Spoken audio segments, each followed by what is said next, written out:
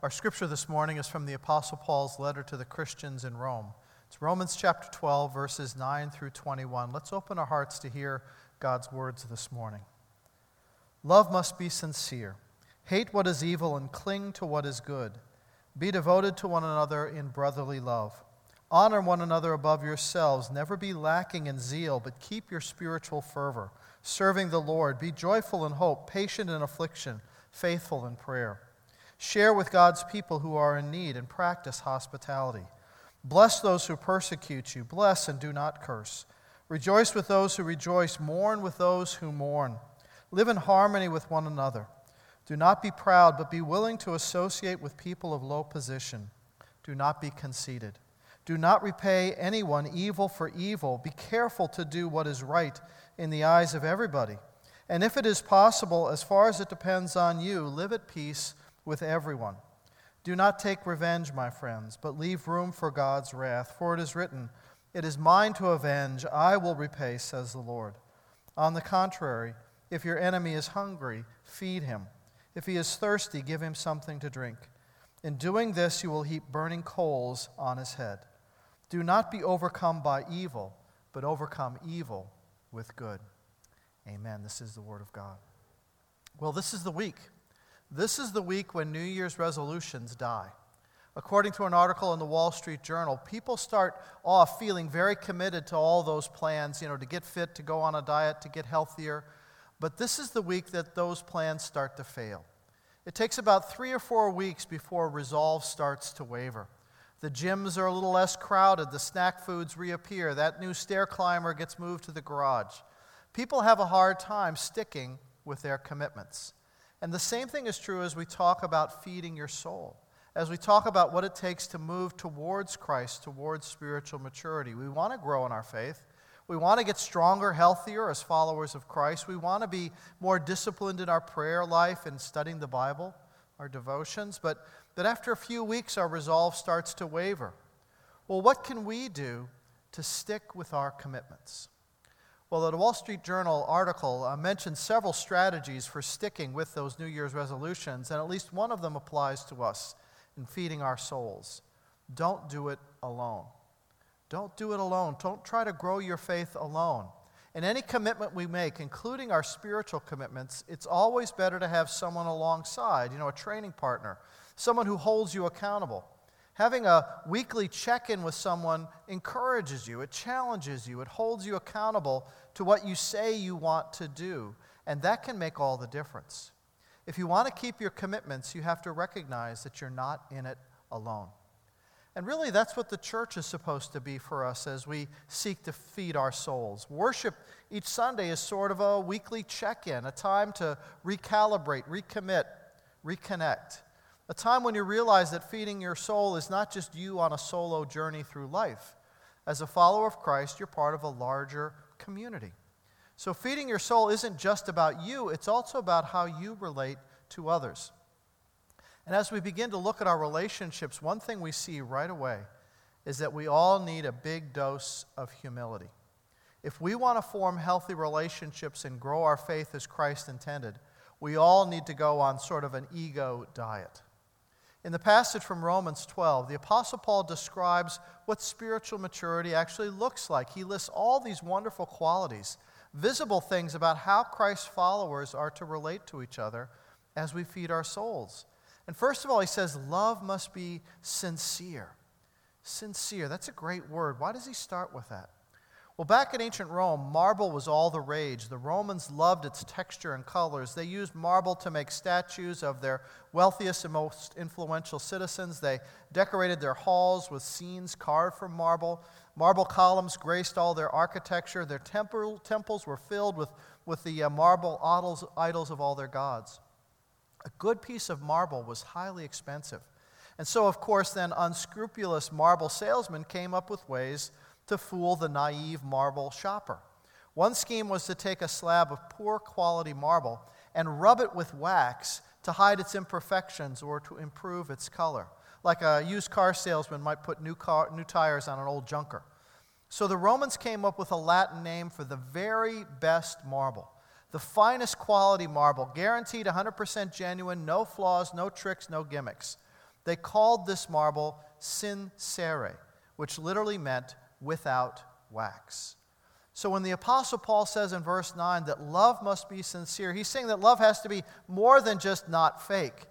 He's saying that love among Christians has to be of the highest quality, without wax. God's love is supposed to be very practical. God's love and grace are supposed to affect, every area of life, like a powerful vaccine that enters the body and spreads out to every cell. The grace of Christ enters our lives and is spread out to every nook and cranny of our being, and especially the way we interact with others. This makes sense because Jesus said that his followers, his church, should express a special kind of love for each other. In John 16:35, Jesus said, "By this all men will know that you are my disciples, if you love one another." Love should be the most visible quality of spiritually growing Christians. And so we use words like fellowship and community and koinonia to describe this unique bonding of love within the Christian church, the highest quality of love, something that the world will notice. So it's no wonder people expect the church to be a place of love. And no wonder people can be shocked when they see that the reality is often very different from that ideal. What do people sometimes find in a church? Jealousy, anger, conflict, backbiting, gossip, and sometimes just plain nastiness. If they walk into the middle of a church fight, look out. That can be worse than stumbling into a barroom brawl. People are shocked to see all the same kinds of problems inside the church as they experience out in the world. But really, they shouldn't be. They shouldn't be shocked. After all, the church is just a collection of sinful people who are seeking Christ together. Most of Paul's letters were written to troubled churches. Some of them were seriously messed up. So from the very beginning, the church has not been a place for perfect people. No, it's a place for people who carry a lot of baggage, who've experienced life's pain, who've got some dings and dents, but who are seeking a better way, who are seeking a touch from God's hand so that they can go in a new direction through the power of Jesus Christ. The church is never going to be a utopia. It will always be filled with problems and problem people because Christ's church is to be a hospital for sinners, not a museum for saints. It's the place to be if you're seeking to become whole in God's love. And as followers of Christ, we want to be moving closer to being like Jesus in all aspects of life. And that's why Paul gets all emotional in this passage. Last week I mentioned that emotional maturity is part of spiritual maturity. If we're going to grow into maturity in Christ, our emotions need to grow up too. And this entire section of Scripture is about our emotions: love and friendship, jealousy, anger, feelings of revenge, joy, sadness, really the whole range of emotions. And why does he talk about these things? Well, because he knew those were the things the ancient Christians were struggling with. And folks, we struggle with those same things. Romans 12 is Paul's prescription on how God's mercy can change a life. He says back in verse 1, you have to offer your body as a living sacrifice. And then he says in verse 2 that you have to allow God to transform your mind from within. And now he says God's got to get involved with your emotions too. So it's body, mind, and emotions. They all work together in how God is going to be at work in your life. Body, mind, and emotions. We all need God's mercy for our emotions. But that's an area where often we need God's transforming power the most. One of our former mission partners, Pete Scazzaro of the New Life Fellowship in Queens, he's written 2 excellent books about the emotional side of the Christian faith: The Emotionally Healthy Church and Emotionally Healthy Spirituality. And one of the things Pete talks about is the fact that we all come with some emotional disconnects depending on our family history, our individual makeup, our life's experiences. We all have some, bugs in our emotional hard drive, some more than others, but we all do. And those emotional disconnects don't automatically disappear once we discover faith in Jesus Christ. Our emotions are an important area for spiritual growth.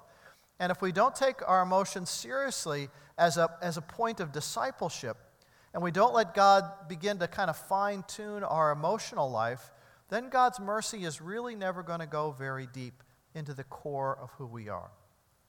Paul says love sincerely. A literal translation of the Greek word he used would be love without hypocrisy. In ancient Greece, a hypocrite was a technical term for a stage actor, someone playing a role for the Greek theater. And then it came to mean someone who intentionally tried to deceive others. When we're not really honest about who we are in our emotional life, we try to make the outside look better than the inside. We may be able to act in a loving way towards others, but that behavior doesn't really match up with what we feel inside, and so we pretend. We mask, we cover up, we swallow what we're really feeling, maybe because we fear rejection, we fear being ashamed. For whatever reason, we hide what's really going on inside us, and we can even look very spiritual while doing it.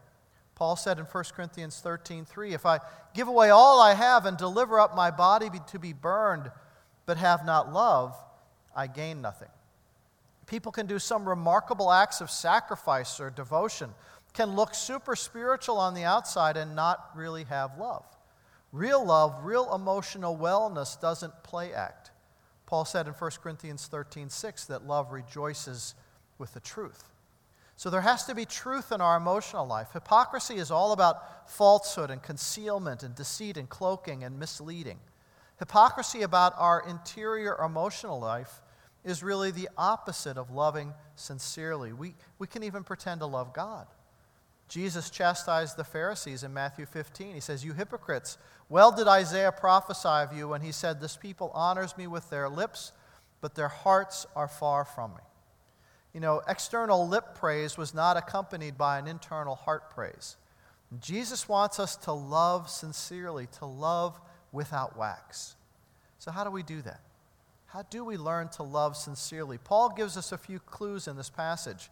Verse 9 is actually one long sentence. Paul writes, love must be sincere, and then without starting a new sentence, he goes right on saying, hate what is evil, cling to what is good. The link between the command to love and that double command to hate evil and cling to good is very close. So when Paul says love sincerely, hating the evil and clinging to the good, I really take that to mean that the loving thing to do, the way to love sincerely, is for us to hate the evil and embrace the good. His words are very strong here. Hate evil. If you read different translations of this passage, they use very vivid words: abhor, loathe, be disgusted with. Is that how you feel towards things that you know are evil and contrary to Christ? Things that you know that are not good for you or for the ones that you care about? You know, too often we just kind of get numb towards evil. We don't feel anything anymore. We get so used to it that we don't even react. It's just this polluted ocean that we swim in. And Paul says we need to react to evil on an emotional level. We need to hate evil, not the people. We're not to hate the people, but we should react emotionally to evil behavior. We're not to hate ourselves when we veer off the path of Christ, certainly. Paul's not condoning some kind of self-loathing, like the alcoholic who hates himself for falling off the wagon. No, he's talking about having an emotional sensitivity to the things that drag people, that drag you and me away from Christ. And that emotional reaction is then tied to the next phrase, to cling to what is good. It's not just a negative, reaction, but there's a positive commitment. Cling to the good. This is an intense emotional word, cling to. It's actually used to describe sexual union in 1 Corinthians 6:16. To cling means to embrace, to hold tight, love the good in life, and don't let go. There's a tenacity to the word. I remember one time I was walking with my son Jonathan. We were on a walk outside, and a squirrel went running across a path that had a baby squirrel wrapped around the mother's shoulders, and that baby squirrel was holding on for dear life as the mother scrambled up a tree. And Paul says, grab onto the good and hold on tight. Don't let it slip away. Love the good. When faith gets down to this deep emotional level, that's what signals deep spiritual transformation. Because often the hardest struggle for Christians is to see our emotions changed. Not just our thoughts or our beliefs or our behavior even, but way down into the emotional life to be in love with the good that we find in Jesus. Paul goes on to illustrate how radical this kind of emotional transformation really is, this kind of spiritual maturity. In verse 17, he says, don't repay anyone evil for evil. Live at peace with everyone. Don't take revenge. And then he quotes from Proverbs 25, if your enemy is hungry, feed him. If he's thirsty, give him something to drink. Well, honestly, I mean, who can do that on their own? The impulse for getting even, the impulse for revenge, the impulse for self-protection, those are so strong in us. Feed your enemy. It's impossible to do that apart from Christ. Paul was asking them literally to do the impossible. Someone who's hurt you, someone who's got it in for you, and somehow the situation now turns in your favor for once you've got the upper hand over them. What do? Do you crush them, or do you offer them grace? What would you need to be able to feed your enemy when it's in your power to maybe starve them to death? Well, you'd need a couple of things. First, you'd need a deep confidence in God, a deep sense of security in Him, so you wouldn't feel like you had to crush. You didn't need to crush your enemy. A deep confidence that you could trust God for the situation and for the future, that you wouldn't have to take things into your own hands. You have to discover a deep emotional security in Christ so that then you don't feel like you have to take revenge. And second, we need a huge dose of humility, where you take yourself out of the driver's seat and let God have first place. You submit yourself to Christ. And that means your ego has to go on a diet. It has to shrink. Because isn't it often it's your wounded pride that causes you to hold on to resentment, to bitterness, and that desire to get even? Going on an ego diet means letting go of the need for revenge. It doesn't mean opening yourself to further problems with the person or being taken advantage of again, but it means releasing your anger. And this isn't something that we can do on our own, just by our own willpower. We work cooperatively with the Holy Spirit to address our emotional life. God says, great verse, Ezekiel 36:26, and I give you a new heart, and a new spirit I will put within you. God's got to give us that new heart if we're going to take love and hate as we ought. As the Romans that Paul has been saying, we don't get a new heart by pursuing self-change. No, we cry out for mercy. Mercy to God, that Christ said He would take this heart of stone of ours and give us a new heart. A new heart that begins to see the world the way Jesus sees it. A new heart that begins to feel towards the world the way Jesus felt. Paul says we have to be zealous about this stuff. He says, never be lacking in zeal, but keep your spiritual fervor serving the Lord. Paul's saying, look at this, feel intensely about this. Hate the evil that chokes out the life of God in you, and grab onto the good that God has for you. That's how sincerity gets real in your love. Love the good, cherish the good. And Jesus is the ultimate good. Nothing is better for us than Christ Himself. He's infinitely good and infinitely good for us. So you've got to get some intensity going about grabbing onto Him. You can hear in Paul's words this call to intensity. They're words that call us to connect our emotional life with our faith. And you say, well, I'm just not a very passionate person. And then justify your passivity towards faith. But in Christ, we're all being changed into the image of God, and God was not lukewarm about these faith issues. This passage was really a rebuke to the passive and kind of lazy Christians in ancient Rome. Their faith had plateaued, and Paul assumed that they could do something about it. And so can we. We've been given the same Holy Spirit, the Word of God, and the power of prayer, precisely to stir up positive, godly emotions in our own hearts and to reduce our big egos. I believe God is speaking this word directly to us this morning as it relates to our emotional and spiritual health. Don't lag, don't float, don't drift. Don't sit mindlessly in front of a pixelated screen for half your life. Stir up some zeal for God and for the important relationships around you. There are great things worth living for, great things to grab onto, great good that we can be involved with, people who need to be loved and nurtured and cared for. Talk more about that next week. But pour your life into the cause of Christ, and God will give you more significance to your life than you can ever possibly imagine. God calls you to invest your life in things that are good, things that will feed your emotional health, the good things that will feed your soul. Let's pray. Lord, I pray that we would respond with a sense of zeal, that our emotions would connect with our faith in a unique and special way, Lord, and we begin to see and feel life not just through our brains, but through our emotions, feel life as Christ felt it. Be hurt by the things that hurt him. Find joy in the things that gave him joy, Lord, and connect our emotions to our faith and connect them all to you. We thank you in Christ's name.